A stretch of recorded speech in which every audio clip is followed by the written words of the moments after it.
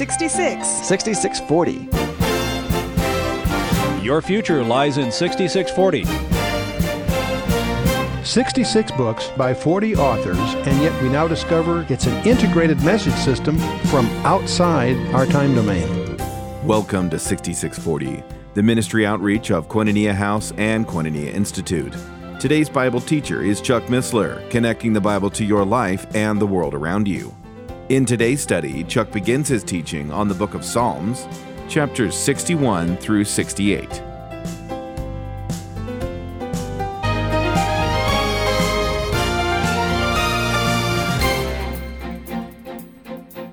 Well, let's begin by opening with a word of prayer. It's always a radical thing to do. We should never enter the Word of God without prayer. And let's bow our hearts. Father, we just thank you for your word. We thank you especially for the book of Psalms.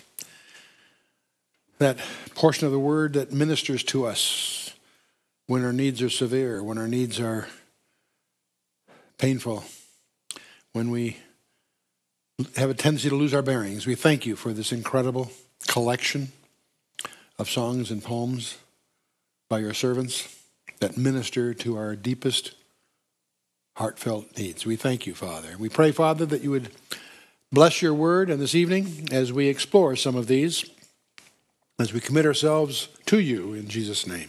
Amen. Well, we are surveying the book of Psalms, and we're going to explore Psalms 61 through 68 this evening. Many of them are rather short ones, but still we'll jump right in. Psalms, of course, we're really paging through a hymnal, Israel's hymnal. And it consists of poetry, which is laced with strong theology, some astonishing issues that lurk beneath the phrases. But it is primarily praise. The Hebrew term for the book means praises. And 55 of these are addressed to the musician. They're intended to be sung.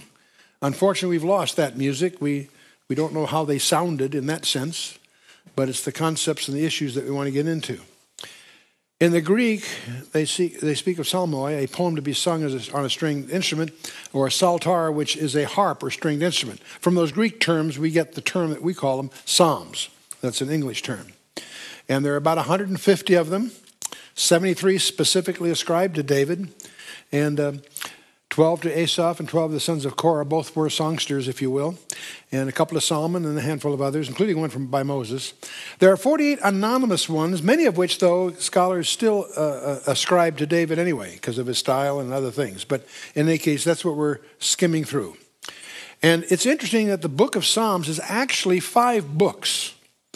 If you separate those 5 into their constituent parts, you really have a Bible of 70, not 66 books, but let's not cause confusion on that point. These 5 collections have been labeled by a number of scholars the same way the Pentateuch, the 5 books of Moses, are labeled. They have Genesis, Exodus, Leviticus, Numbers, Deuteronomy, of the 5 books of Psalms. And there's various ways to try to rationalize this that I could go through, but I have to tell you candidly, I'm not overwhelmed by the clarity of that categorization. What we do know, there are 5 books because each one ends with a special benediction. So the partitioning obviously has some literary roots. But I personally am not going to make too much of the packaging of these by some commentators. We'll just go through them. And we, of course, are in the second of those 5 books. Book 2, as they would call it, sometimes called the Exodus portion of the Psalms. And now, as we approach this particular kind of literature, let's stand back and think a little bit about how we want to approach it. Historical passages or prophetic passages, we try to get in and get the expositions of them. But this is really a devotional exercise that we're engaging in. And so first of all, we look at it from its past. Many of them are specifically labeled as to David's predicament that led to the psalm, what his motives were in writing it, and so forth. And that's useful where we can infer it correctly. But what we're really interested in more is how does this impact Israel today? These are Israel's hymns. How do they impact Israel today? That's the present tense sense of them. But what most of us are really interested in is how does it affect us personally? How does it impact you today? And I'm going to suggest to you that if you're not in or haven't been in the real depths of terror, despair, anxiety, then you can speak about the Psalms only as the blind speak of color. That what they're all about is deep, deep issues of the heart. And so we need to understand that. That's the personal side. That's the important side for most of us. But there's another dimension of the Psalms that people are somewhat familiar with, and that's the prophetic nature of them, especially that subgroup that are called Messianic Psalms. They describe Jesus Christ in some astonishing ways. In fact, the ones that we call Messianic are those that not only speak of Christ, but are quoted as such in the New Testament. There are a few other Psalms that are not so quoted in the New Testament that I suspect also are Messianic. We'll touch on those as we go. But there's yet another prophetic category beside Messianic that we might be aware of, and that's dispensational. Some of these Psalms would seem to portray certain segments of time in God's eschatological profile, from somewhere between the creation and the establishment of the kingdom. We have a number of specific periods of time portrayed in the prophetic scriptures.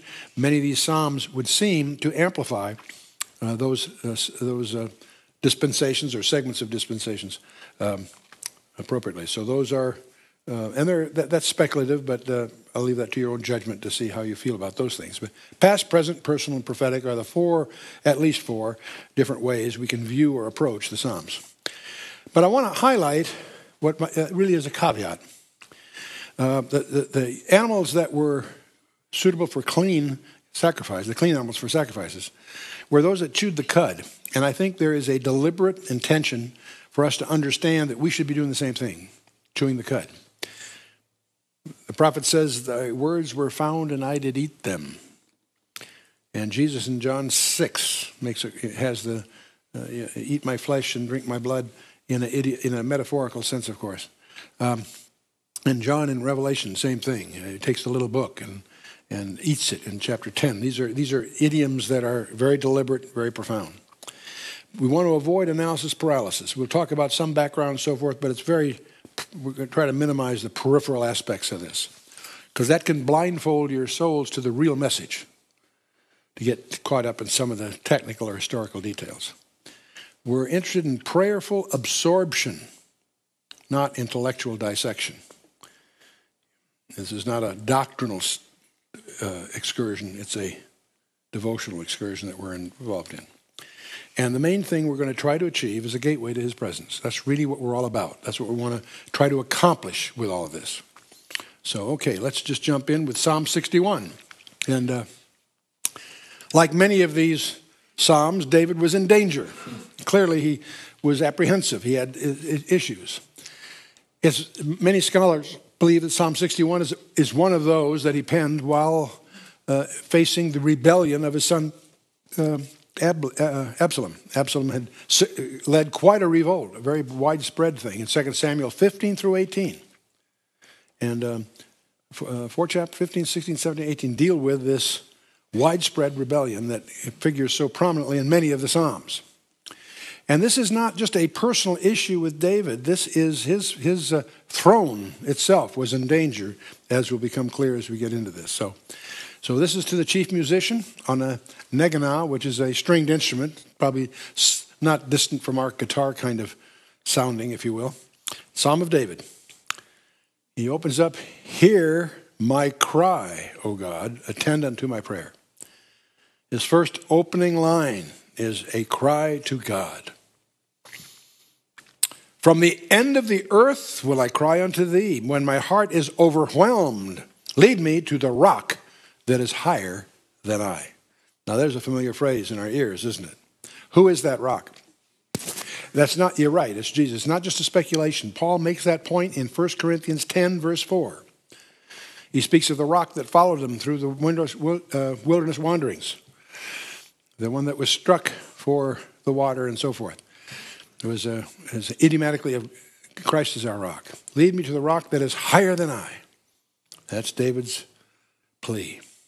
"For thou hast been a shelter for me and a strong tower from the enemy." Is he a shelter for you? Is he a strong tower? You know, those are very comfortable poetic phrases. Is he really? He has been for me, and I hope you discover that too. David says, I will abide in thy tabernacle forever. I will trust in the covert of your wings. Selah. Now, the word trust there, or make my refuge in the covert of your wings. And the wings, under his wings we shall trust, according to Psalm 91. We'll get there later.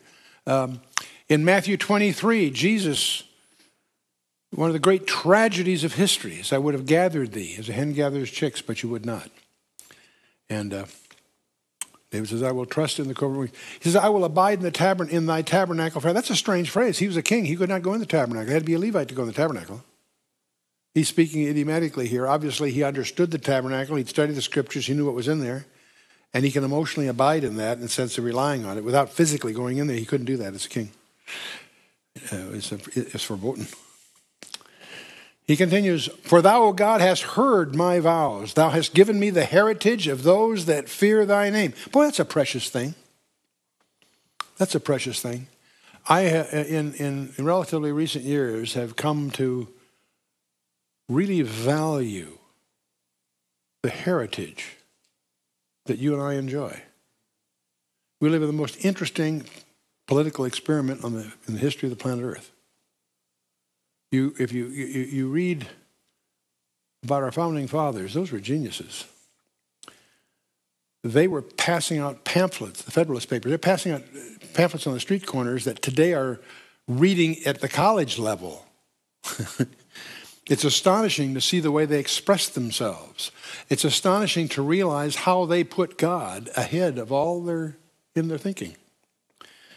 And Newt Gingrich has just done a book called Rediscovering God in America. And it's basically just a recounting of how the God of the Bible is everywhere in Washington, whether they like it or not. And the heritage we have, we have highly organized groups of people trying to separate us from that heritage. We use the term liberal. That's not a descriptive term. They're not liberal at all. They're not tolerant. They're only tolerant if you agree with them. So liberal is not a descriptive term. The homosexuals have pawned off this term gay. Well, I'm gay. They like to say that as if there's nothing gay about that lifestyle. It's life-shortening. But they've been able to, play with that vocabulary. We fall in the same trap. We call them liberals. No, they're subversives. They're trying to separate us from our heritage. They're welcome to live here, welcome to do whatever they like, but not separate us from our heritage. And you see it everywhere. I just got back from my 53 unit at the Naval Academy. And it's astonishing what they've done to West Point and Annapolis. Thrown away 150 years of tradition. It's a wonderfully facilitated place, but there's something very fundamentally lost that's going to come home to roost. Here David says, thou hast given me the heritage of those that fear thy name. Boy, have you ever thought about how grateful we should be for the heritage that we enjoy that has been brought to us at such a high price? It's interesting that the military cemeteries are filled with patriots who died fighting everything that the so-called liberals stand for. But it is what it is, and God is in control, so we stand back and watch. But let's at least be grateful for the heritage you and I have had the benefit of. David, thou wilt prolong the king's life and his years as many generations. That's his confidence. He shall abide before God forever. O prepare mercy and truth, which may preserve him. So will I sing praise unto thy name forever, that I may daily perform my vows. And the word abide there, by the way, in the Hebrew actually means enthroned. And David, of course, had a covenant that his dynasty would endure forever. That was the promise that was given to David in 2 Samuel 7. And that's the promise that was confirmed to Mary in Luke 1. And we'll encounter all that in Psalm 89 when we get there. But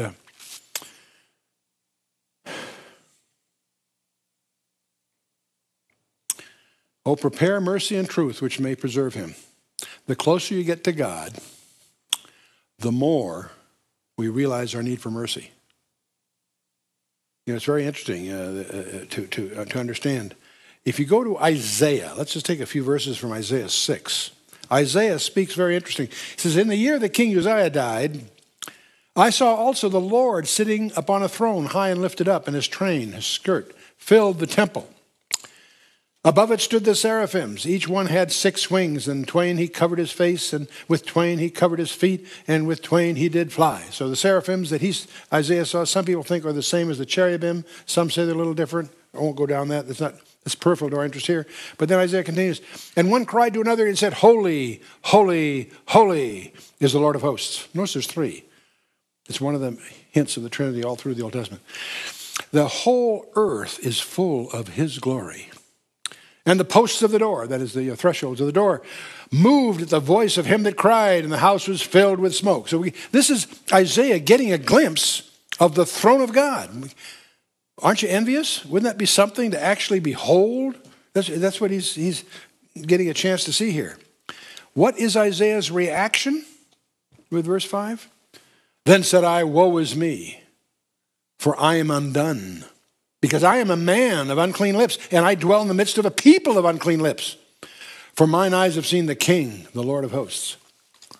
He sees God, he realizes how unworthy he is to be there. And we could just concatenate it all through the scripture. When people see God, they realize their shortcomings. And likewise, that was David's reaction here too. Well, let's move to Psalm 62, just to zip through these things.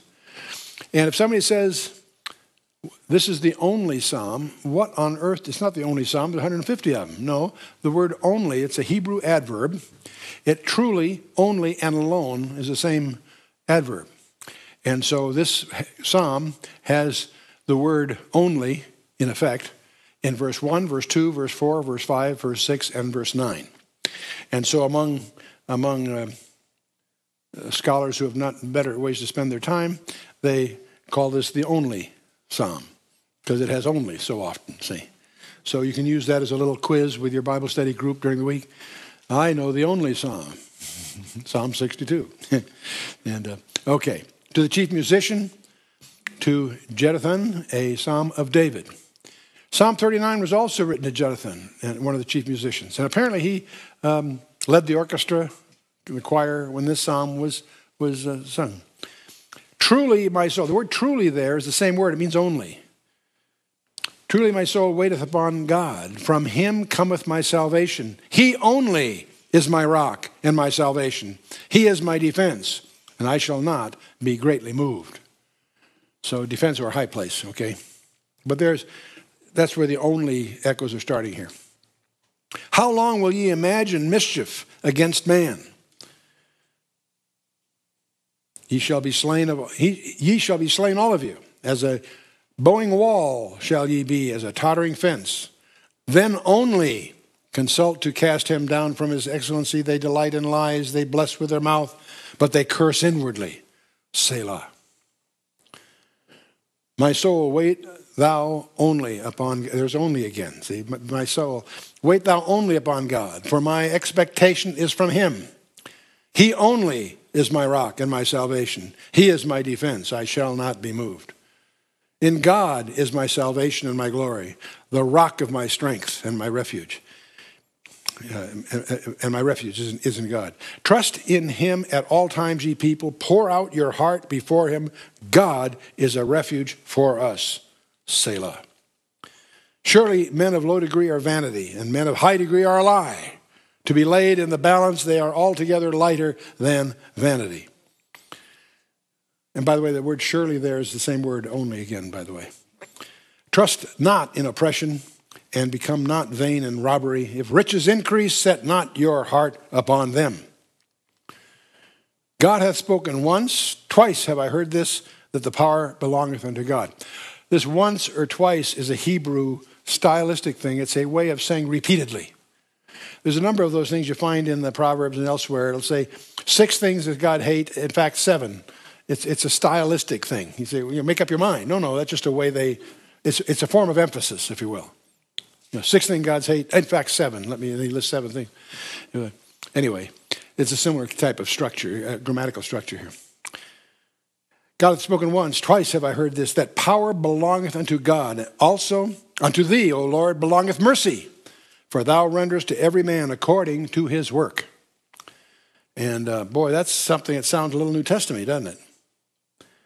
Thou renderest to every man according to his work. Is that Old Testament law? No, it's New Testament. 1 Corinthians 3:8. Now he that planteth and he that watereth are one. Every man shall receive his own reward according to his own labor. I'm enjoying a book by Joseph Dillow. It's interesting, for 400 years, the Calvinists and Arminians have argued, once saved, always saved, or you have to persevere to the end. There's a middle ground that appears to me to be very, very scriptural. Once saved, always saved, that's bulletproof. Romans 8, you can go on and nail that one. But then why did Paul, who certainly is an expert on grace, live his life almost in paranoia that he might miss the mark? He that perseveres to the end. What he's worried about is inheritance. Being saved gives you entry into heaven, doesn't give you the rights to rearrange the furniture. Those that reign with him, you will reign with him, if so be that you persevere with him, that you're a partaker, a metacoi. And so you begin to realize we don't talk a lot about rewards, but they're crucial. There's going to be a lot of people that are going to be really upset when they're saved. They're going to get to heaven and discover, wow, did I miss the boat? They'll be crying. Their tears, God's going to wipe away their tears. Why are there tears in their eyes? Because they realize the opportunities they lost. You and I need to understand that our position throughout eternity is going to be a function of how effective a steward are we of the opportunities God brings us. You're not earning your salvation. Jesus paid for that. I'm talking about people who are saved. You're saved, you're saved.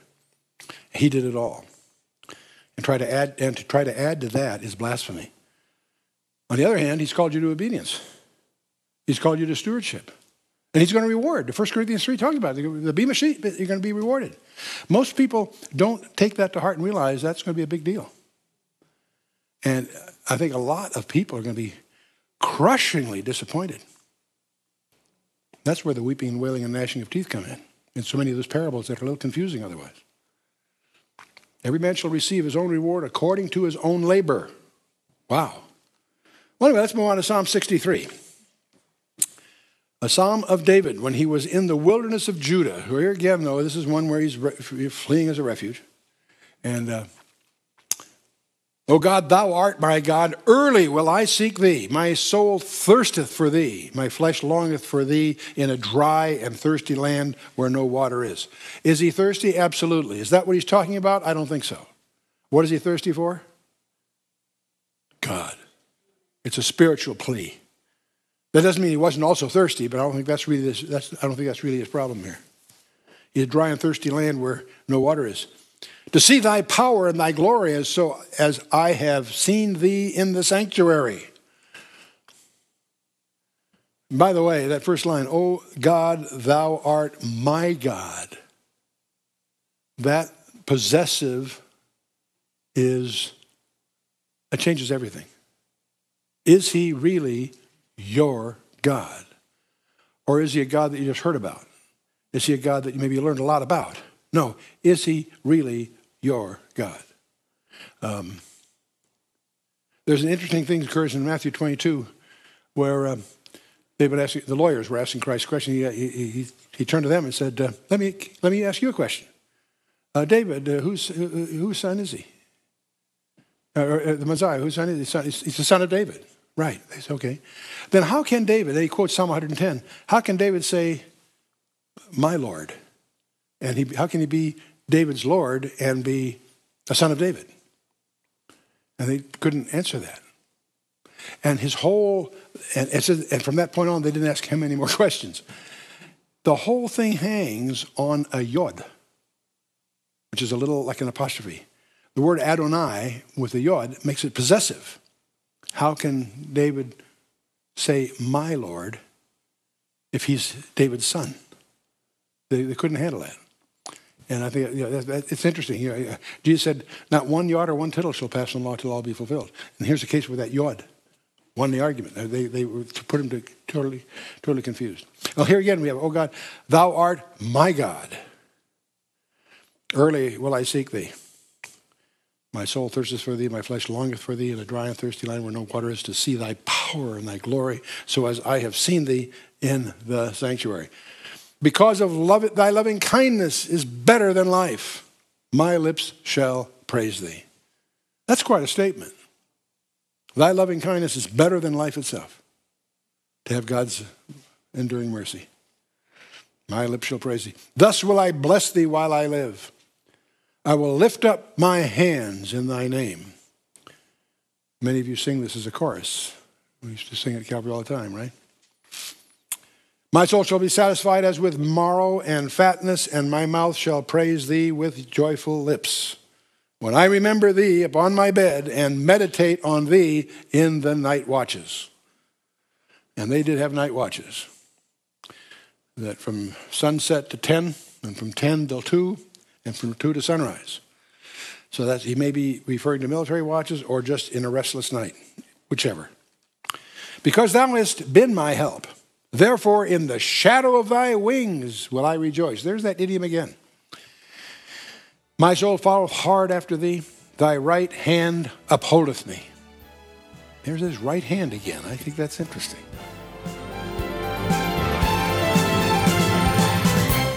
You've been listening to 6640, the ministry outreach of Koinonia House and Koinonia Institute. Today's Bible teacher was Chuck Missler, teaching through the book of Psalms. For a complete listing of resources available, please visit khouse.org. Or you can call us on 1-800-KHOUSE-1.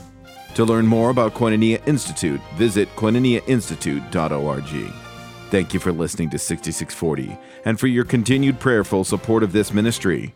Until next time, as we continue this series, may God bless you with the knowledge of His Son, Jesus Christ, as you study His Word.